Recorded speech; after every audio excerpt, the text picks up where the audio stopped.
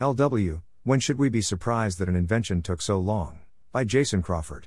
Welcome to the Nonlinear Library, where we use text-to-speech software to convert the best writing from the rationalist and EA communities into audio. This is, When Should We Be Surprised That an Invention Took So Long? Published by Jason Crawford on November 16, 2022 on Less Wrong. My first highly popular essay was Why Did We Wait So Long for the Bicycle? I've asked the same question of the cotton gin and the threshing machine.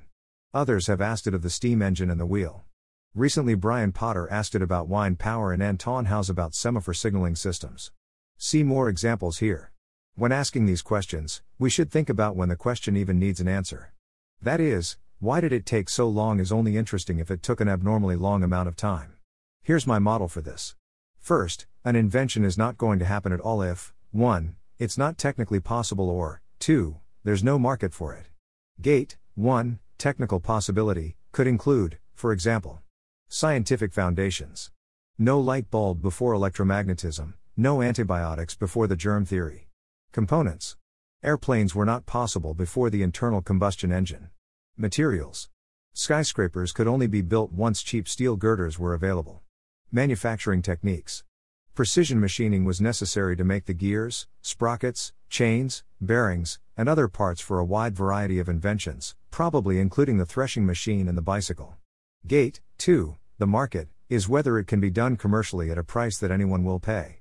If someone does make an invention there is no market for, it doesn't go anywhere, and we might not even hear about it, because it is unlikely to make the history books. In any case, it wouldn't affect the world, because it wouldn't get distribution, and so it wouldn't be historically relevant for our purposes. You see examples of this from time to time, such as the Korean movable type printing press that predated Gutenberg. Note that the bar inventions have to meet is not just a proof of concept, they have to be sufficiently powerful, efficient, and reliable to be of practical use. Early computing machines were too slow, early threshing machines broke down too frequently, early light bulbs burned out too quickly. These are technically interesting prototypes, but not true inventions. An invention does not merely demonstrate a concept, it solves a problem, the whole problem, not just a part of it, even if it is the most visible or obvious part. An invention has to be practical. See more discussion of this here. Once something is technically possible and economically viable, then the clock starts ticking on how long we waited for it. But invention is a human process, and it's not instantaneous. There is no perfectly efficient market in which an invention springs to life immediately as soon as it's viable. It takes time, effort, trial and error. People have to decide to do something, they have to get the idea, and be sufficiently inspired and motivated to devote full-time efforts to something unknown, with an indefinite timeline and uncertain rewards.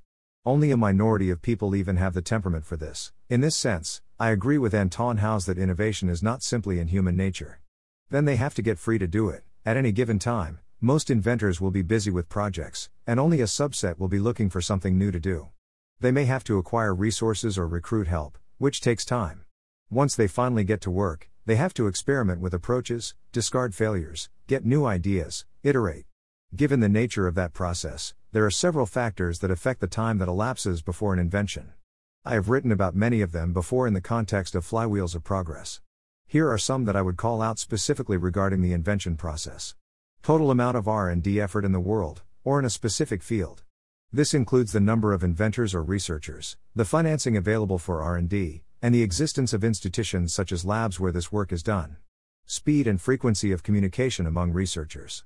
The printing press sped up innovation, as did the internet. Total market size, strength of opportunity. Big, obvious opportunities will attract many parallel efforts. Social moral strictures. When something is taboo, relatively few innovators will pursue it. In the 1600s it was still frowned upon to create labor-saving devices. In the 1900s it was controversial to create birth control. You can think about this by analogy to stochastic processes in thermodynamics. The exact path of any given molecule is random, but in aggregate there are predictable patterns, and they are determined in part by macro-level factors such as temperature and pressure. You could think of total amount of R&D effort as like the temperature of a system, and the market size as a kind of pressure in a particular direction. Or in an electronic analogy, speed of communication is like conductivity in a material, a large market is like a high voltage differential, and social strictures are a kind of resistance. These are rough analogies, not mathematical isomorphisms. Given all that, it's not surprising to me if we waited many years for a recent invention, or several decades in the 18th or 19th centuries, or centuries in the period before that. For instance, all of the following seem normal to me. The 50-plus year gap between the Newcomen and Watt steam engines.